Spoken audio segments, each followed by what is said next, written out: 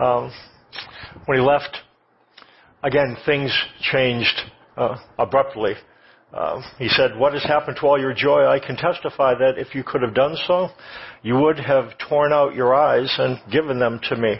What happened, because of the influence that had come into this church, they formerly had embraced Paul, but then they started to distance themselves from him. Not only just from him, but distance themselves from one another. He also writes, "If you keep on biting and devouring each other, watch out or you will be destroyed by each other."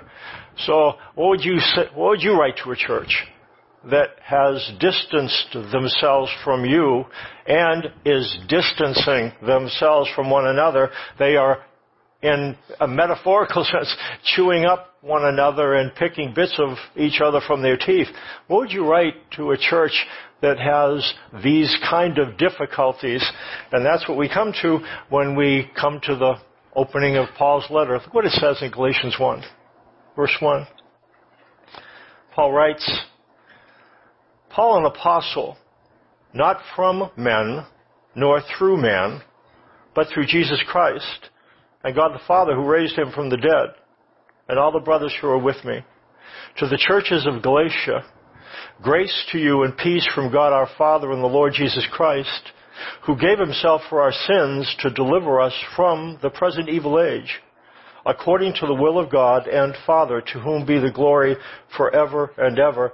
Amen." At the time when you wrote a letter like this, it's different from the way we do it, when we put to whom it is addressed and then the body of the letter, and then you sign your name at the end. In this time, they indicated who was writing the letter in the very beginning, so Paul indicates that. And he indicates those to whom this letter is addressed. And he identifies the Christians in this particular locale, which is something Paul doesn't do oftentimes, but he identifies these are the ones to whom. The Christians and the churches that are meeting together in, again, what is presently a portion of modern-day Turkey. At the point, what usually happens at this point is, having identified himself and those to whom he is writing and a brief greeting, he thanks them and then prays for them. And that's not what we find. Look what it says in verse 6. "I am astonished that you are so quickly deserting him who called you in the grace of Christ and are turning to a different gospel.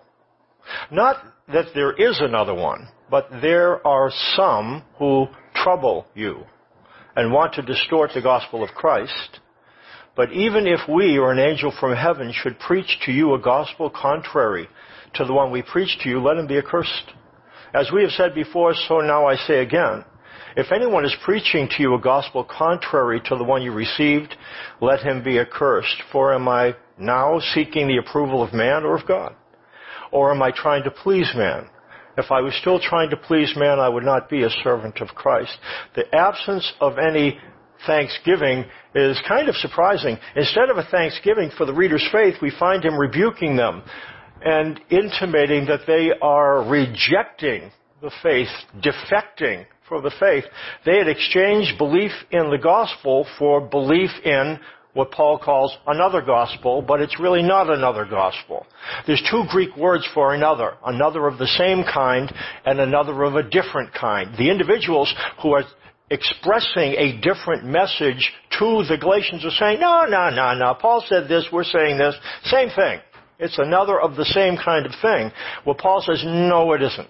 No, it isn't. And although the Galatians were confused about what is the gospel, Paul was not confused at all. And what he understood, there's a difference between the gospel and everything else. And what does gospel mean anyways? We hear that a lot. Different churches have all kinds of different messages. What is the gospel? The word gospel literally means good news.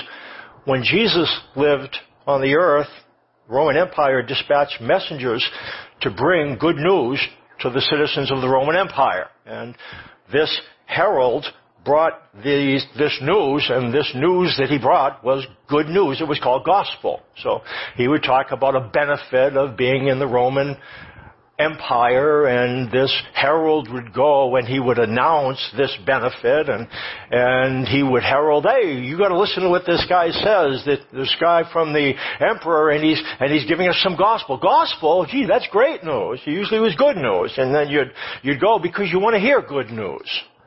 You want to hear good news, and that's what the gospel is supposed to be, good news. Good news. And so when you come from churches, you get truth, but what there is supposed to be over a period of time, it should feel like good news. It should feel like good news. You should be able to leave, again, not every week, but with a general sense of, oh, good. And why isn't that the experience? Well, maybe that has not been your experience. There's a lot of different teachings. What is gospel?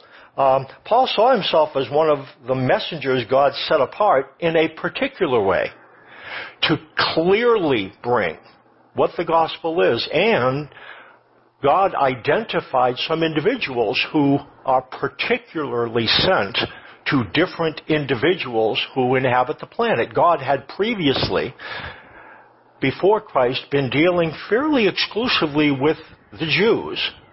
Then what happened? Jesus came to open up a message through Jews to the world. And the initial missionaries to us Gentiles were Jews. And the apostle, the one sent to tell us about the message, is Paul. He was the apostle to the Gentiles. And so what we are to understand then, when Jesus identified Paul, knocked him off his donkey, and onto his donkey. Okay, yeah. He did so that we would understand the news that God is wanting us to hear. Paul identified himself, that was his mission, to hear what God wanted to say to Gentiles and to express it. The good thing about Paul is that as a Pharisee, he was pulled deeply into Judaism. And why would God send a person steeped in Judaism and have them be the apostle to Gentiles? That's a good question, isn't it? The thing about Paul, he was so pulled into Judaism that when he was released to bring the good news, he didn't include a lot of the things that others might have included. He understood the difference between the message that he understood as a Jew believing in the Old Testament and the message that Jesus gave him to present. And Paul would, and we'll see, identify that there are some differences between the Old Testament and the New Testament, particularly the Old Covenant and the New Covenant. We're not saying that the Old Covenant is bad. We're not saying that it shouldn't be there. We don't want to rip it out of our Bibles. Don't do that. But it has a message that we are to regard, but the message of the New Testament and the New Covenant is different, and we have to understand the difference. What we're going to find is this is what is happening to these individuals in Galatia. It's getting mixed up. What do we have to do? Do we have to do the things that the Old Testament tells us to do? How many of them? We don't kill bulls, and do we have to do that anymore? And, well, if we don't have to do that, do we have to tithe?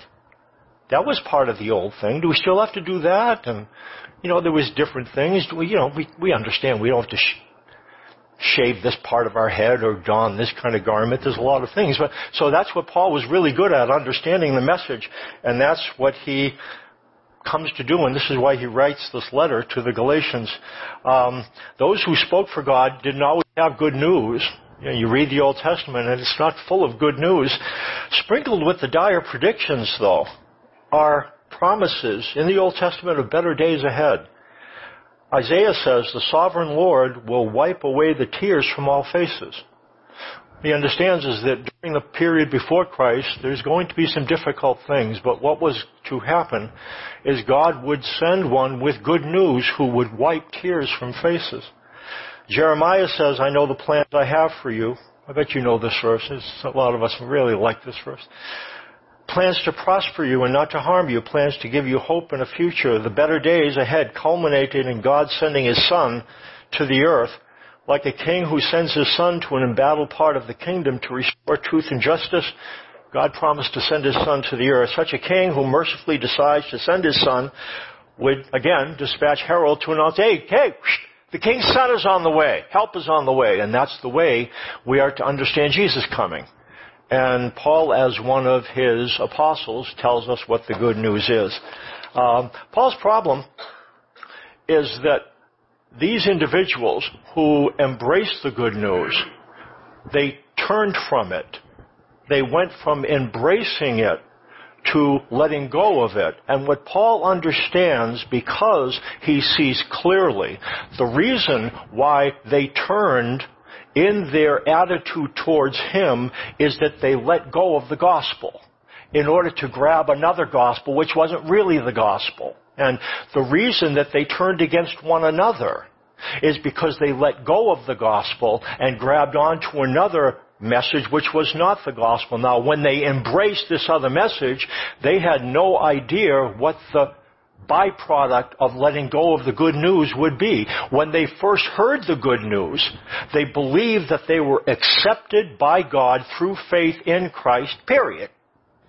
Period. There's no buts, no ands. You are accepted through faith in Christ. Yeah, well, we need to be circumcised. No, you don't. Surely we need to avoid these. No, you don't. Well, at least we need to do this festival. And no, you don't. They say, you mean we're just accepted? Is that what you're saying? Are you saying it's a done deal and we're just accepted? And what they did, they believed that. And then what that ushered in is, well, that's good news. That's good news. And what happened? They embraced Paul and they embraced one another in love and all kinds of positive things. Then individuals came into the church that Paul's going to talk about as being agitators, and they came in with this kind of message. I know that you have understood who Jesus is, and good for you. And you have embraced faith in Christ, and that's a good thing. And God accepts you, right? But He'll accept you even more if you get circumcised.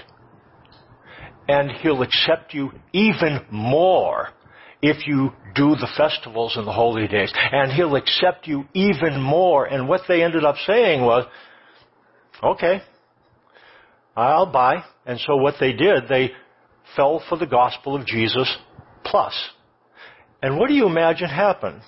Something that did not accompany their faith in the real gospel, the gospel of Jesus plus. They started to compare themselves with one another. And rather than support one another, they began to kind of stand alongside one another because they didn't feel as secure as they did. And when you don't feel secure, you start to compare yourself.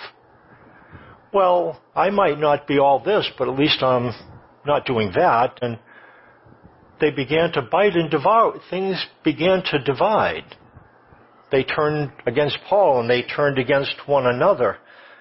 And this had happened pretty quickly.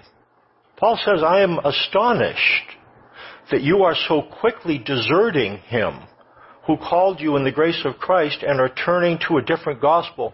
Paul is writing within probably a year or so of his evangelizing and spreading the good news in this area, and they have already turned. It seemed to him, and part of the quickly deserting, do you remember what happened when God gave the old covenant to the Israelites through Moses, and he was up on the Mount Sinai for a period of time, and they were tapping their feet and wondering, when is he going to come? And what they ended up doing then is quickly, within a month and a half of hearing the covenant, building the golden calf. And Paul likens it to something like that. What are you doing? You understood what God said. Why are you turning and embracing a different message? I'd like to read an article with you. Again, there's 2 articles. I'm only going to read one. And because this might seem like they were really stupid, that it's really, really easy to understand the difference between what is and what is not the gospel. It is not easy. And what we're going to find as we work our way through this letter is we might find ourselves thinking, oh, I can't believe, why in the world could, it's so simple, isn't it? You just ask Jesus into your heart, right? That's all you do. And it is simple, but it's very difficult to keep it simple. That's what they found. And it wasn't that they looked for individuals to confuse them. Individuals looked for them. And the problem is, with Christianity, you need 2 things. The first one's pretty easy. You need a good yes. Say that to me. Yes. Yes is pretty easy to say. Do you believe that Jesus is God? Do you believe that Jesus died for your sins? Okay, that's pretty straightforward. Do you believe that Jesus will love you more if you pray more in the morning? What? Wait. I mean, certainly He would love you more if you gave a % or 2 more than you're giving. What? See, but then if you go to different places, are you going to hear different things? Yeah. What's the truth? I mean, isn't it dangerous to believe that God accepts me and I don't have to do anything about it? What would keep me from not obeying Him? Good question. I think it is a good question. It's not simple. I'm going to read through this article. And again, for some of you, it's a little bit, you say, Mike, I have no idea what you're talking about. The reason why I'm going to read through this, it's the one for Ephesians 3:7-9. I might call attention to a few things and we might talk more about, but I just want to give us an image of the fact that there are some confusing things about the Bible. And we tend to sweep them under a rug. Let's not do that. Let's read this thing. Okay. What is the gospel in Ephesians 3:7-9? From A Place for Grace, this devotional thing that I've written. What is the gospel and why do we need to believe it? Paul writes, I became a servant of this gospel by the gift of God's grace given me through the working of His power. Although I am less than the least of all God's people, this grace was given me to preach to the Gentiles. There he is. The unsearchable riches of Christ, and to make plain to everyone the administration of this, there's a word, mystery. That's a word we're going to talk about. Mystery, and I think I'll describe it in the article. I'll just keep going. Which for ages was kept hidden in God, who created all things. A casual reading of the Bible reveals a God who seems to be somewhat schizophrenic, harsh and unyielding in some places, gentle in others. The good news is that these apparent mood swings are really illusions, the result of mystery. In the Bible, a mystery, this is important, is a concealed truth. A concealed truth. When we talk about mystery, we think about something difficult to discover. There are some good movies where a good mystery, you follow the plot, and then it takes a turn, and then it's a mystery. I had no idea that's coming. I love The Usual Suspects. It's with this guy, Cesar Coze, right? Is that right? Cesar Coze. Anyway, it's a really good thing. You have no idea what's going to happen at the end. And then this thing turns out, and that's a mystery. It's difficult to discover. Biblically, a mystery isn't difficult to discover. It's impossible to discover until it's revealed. That's mystery. It's kept hidden. It's impossible to discover until it is revealed. And Paul talks about what he came to do is to unveil something that was hidden. It's not that people saw it and didn't say anything. God showed something to Paul that had never been seen by prophets and people that came before. It was a new thing that Paul ended up knowing the Bible as much as he did, said, He had memorized the Old Testament and the writings about it and what people said about it. He said, I had no idea that was in there. What was he talking about? What is the mystery? I'll tell you this, it changed his life. And it changed his message. A biblical mystery is when God intentionally shrouds an aspect of his character, giving the impression that he is something he is not. For instance, the Old Testament gives the impression that God welcomes Jews into relationship with himself, but distances everyone else. This is an instance of mystery. Does God deal with the Jews specifically in the Old Testament? And the answer is yes. And when you look in the Old Testament, are Gentiles his enemies, those who are excluded? They are. Is this God's deep heart to exclude Gentiles? See, that's what we know. It's a mystery. According to the Old Testament, you say, yeah. But then what Paul reveals is that God was shielding an aspect. God has always been inclusive. It just seemed like he was exclusive for a period of time. And then God unveiled this mystery. He is not just the God of Jews. He is and always will be the God of it. So then, let's keep on asking. Why would he do that? Why would he give the impression that he is something that he is not? That's a good question, isn't it?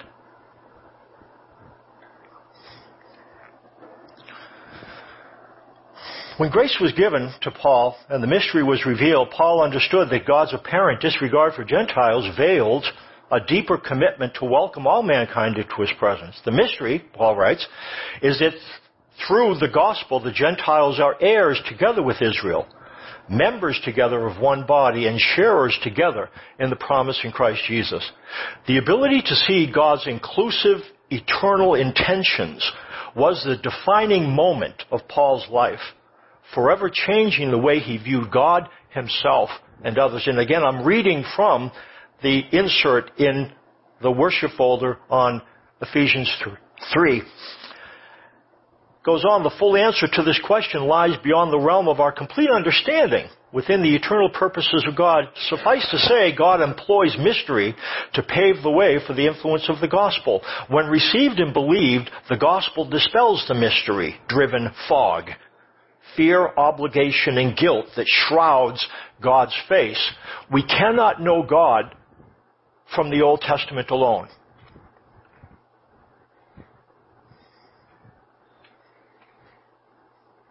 To draw an image of God simply from the Old Testament, exclusively from the Old Testament, we cannot know the face of God. We cannot know the face of God until it's revealed in Jesus Christ, and until a new covenant supplants the old one. Again, this might sound simple, but it is not. It's easy to get confused. God uses the administration of this mystery to foster transformation. By veiling and unveiling aspects of his character, God transforms our hearts.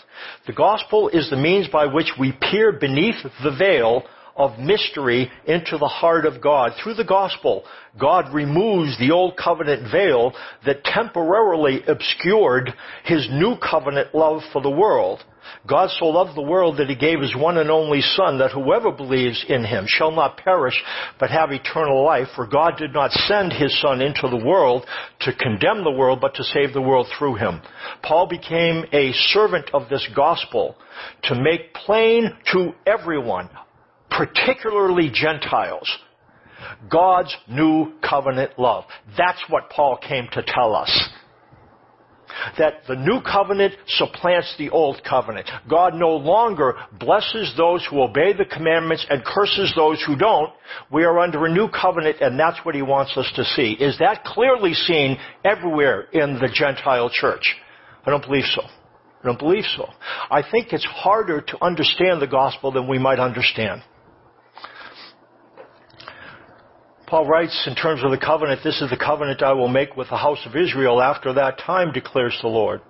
I will put my laws in their minds and write them on their hearts. I will be their God and they will be my people. In the Old Covenant, parents and priests were responsible to put the law on the hearts of their kids. Talk about it when you sit down, when you rise up. What God seems to be doing in the New Covenant is assuming responsibility. I will put my law in their minds and write it on their hearts.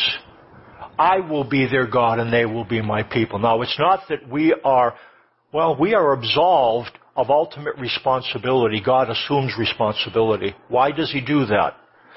Because the weight of responsibility is crushing, if you understand what he's asking. God assumes responsibility because what he wants to usher us into is a relationship with himself that requires that we understand you carry the heavy burden. I don't. That's why Jesus said, my yoke is easy and my burden is light, because he understands that God carries the burden. Now we'll see, Mike, if the burden is removed, if I'm not going to fear God's judgment, what is it that will propel me to obey? That's a good question. Would you agree? I mean, if judgment gets taken away, what's going to propel us to obey him?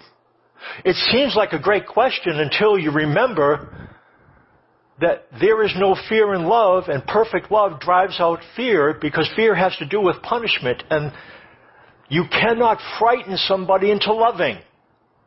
So, if God wants to compel or impel us to love, is he going to hang the fear of judgment over our heads?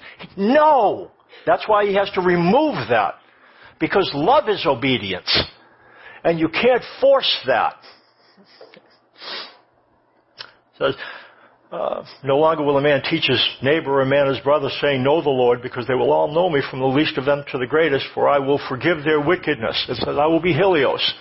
I will be Helios. Helios is Greek, means gracious, favorable, benevolent, cheerful to their unrighteousnesses.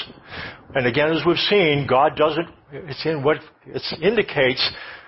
We tend to think that when we sin, God goes, oh. And we're afraid of that. And what it seems to indicate here, God will be Helios, non-reactive to our unrighteousnesses, and he remembers our sins no more. Sin gets taken out of the way.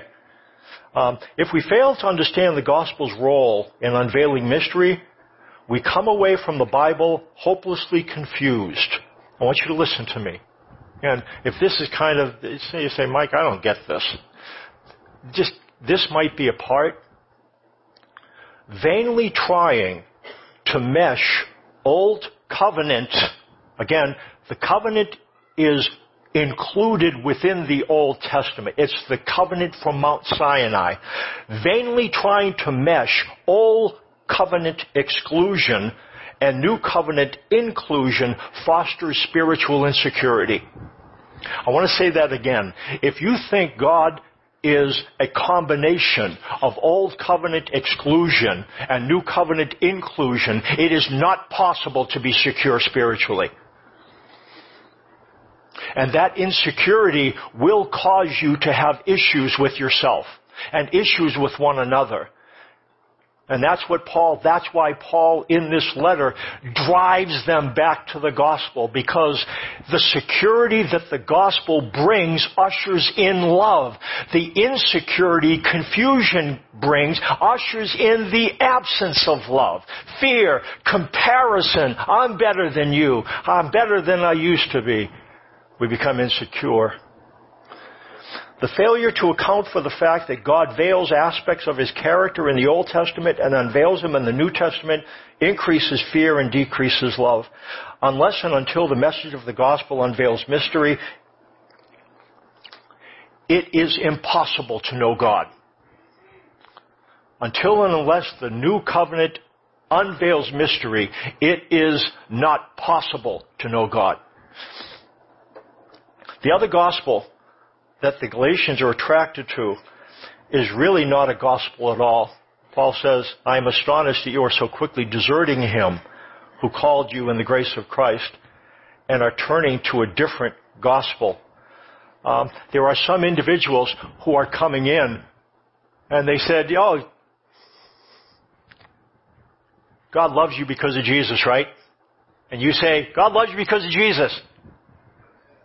Yes, good, no, good, yes. They have a good yes. And what they didn't have was a good no. And God will love you even more if you get circumcised and if you do this and that. And the more in our day is not the more in their day. The more in their day was about Jewish things. The more in our day are not Jewish things, but it's still the same principle. If you believe that by giving more you can make God love you more, you might have heard that somewhere and you probably said, well, I guess so. And that's where we need a good no. They had a good yes in Galatia, but they didn't cultivate a good no. Cultivate a good no.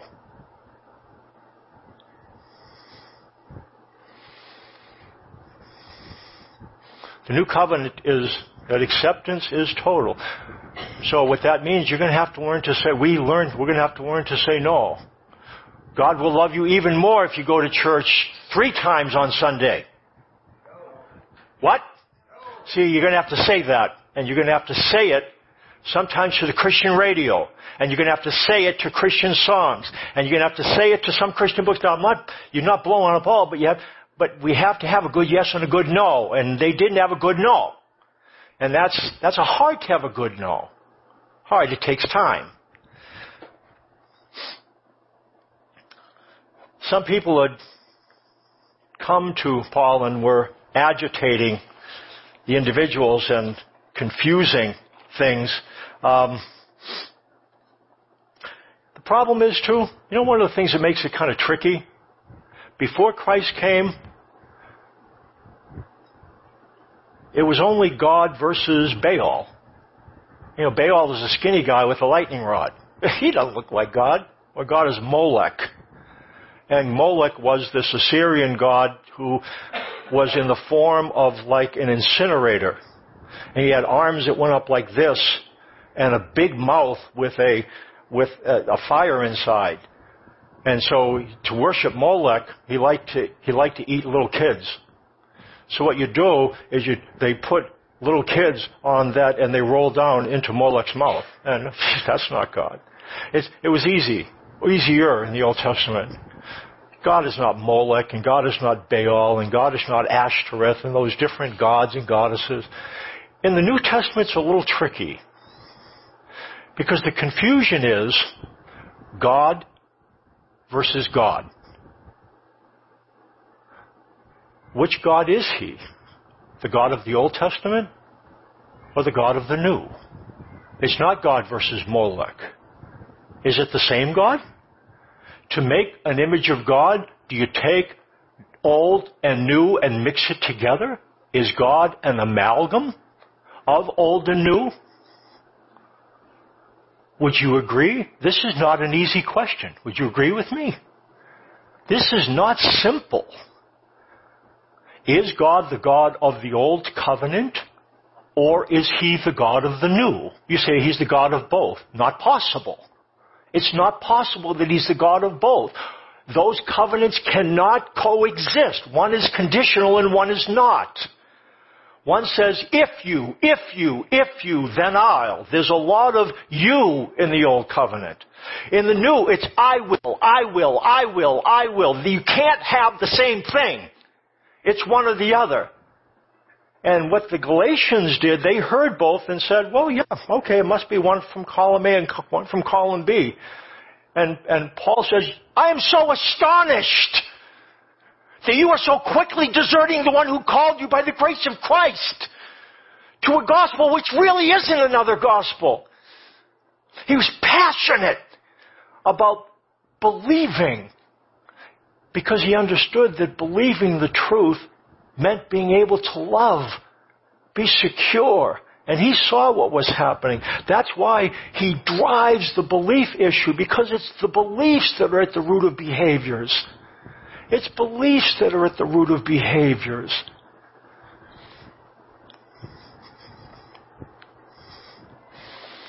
It's not easy. We look back and wonder how they could get so confused. To not understand it's a different gospel. It's very easy to get confused. Final passage. Paul didn't see old and new as two versions of the same thing. I'm going to deal with this very quickly. We're going to come back to this, so I'm not going to spend much time, but I'm just going to make one point about why it's so easy to get confused. It says in Galatians 3, and we'll get there when we get to this portion, is the law then contrary to the promises of God? That's a good question, right? It's talking about the old covenant law, and they're asking him, okay, Paul, you're vilifying the law. Is the law bad? I mean, did God have a bad day and kind of forget who he was and wrote this? And no, look what it says. Certainly not. For if a law had been given that could give life, righteousness would indeed be by the law. So God didn't give the law to lead people to life. And this he goes, oh, well, what did he give it for? But the Scripture imprisoned everything under sin, so that the promise by faith in Jesus Christ might be given to those who believe. This version, the English Standard Version, it says the Scripture imprisons everything under sin. Do you hear what I'm saying? The Scripture imprisons everything under sin. Let me give you an image for imprison. Like, say if you were to take a net and fish. I think there's still some fish in the pond there. So, okay, you take a net, right? This is the way they used to do it. They throw the net, and then it hits, and then it sinks. And then when it's sunk sufficiently, it's not really deep out there, so you don't have to let it sink really. But so then you pull it up, and then what ends up happening, the net closes. It closes on the fish, and you drag the fish. That's the image of imprisoned. It's the action of the net. What it's saying, God throws Scripture and nets people, and the Scripture at the time is the Old Testament. And the Old Covenant specifically. And it says it nets people under sin. Nets people under sin. It makes sin a problem. In the New International Version, this is how it reads. The Scripture declares that the whole world is a prisoner of sin. See, the English, the ESV, and you say, I don't get it, Mike. The NIV says the Scripture declares that the whole world is a prisoner of sin. Really what it's saying? Scripture nets people. It doesn't say people, it doesn't just say that people are netted, it nets people. Why would God do that? It goes on to talk about, before faith came, we were held captive under the law, imprisoned until the coming faith would be revealed. So then the law was our guardian until Christ came in order that we might be justified by faith. Let me tell you how it used to work, and we'll be done. The way it used to work back then is that there were tutors and there were teachers. So what the tutor would do is take the child and get the kid to school. And the tutors did not engage in dialogue. Would you like to go to school today, little Jacob? They did not do that. They were rough and they handled kids, and so the time that kids were 18 and then other custodians until 25, they drove the kids, kind of. They weren't nice. The father gave the care of the kids into the hands of these tutors who got them to school. Then, when the kid got to school, these tutors, there was even a room for them to be able to hang out and smoke cigarettes and stuff like that. So they got the kids to school, and then their job was done, because the job of the tutor wasn't to teach. It was to get the kid to the school so that the teacher could take over. The law is the tutor. But it's not the teacher. Jesus is the teacher. So the law gets us to Jesus so that we listen to Jesus' words and we see God through Jesus' eyes. That's what Paul is going to say in this letter. And what he will find is, I hope would be, that two things would happen. It would fortify our yes and would clarify our no. Devin, come on up.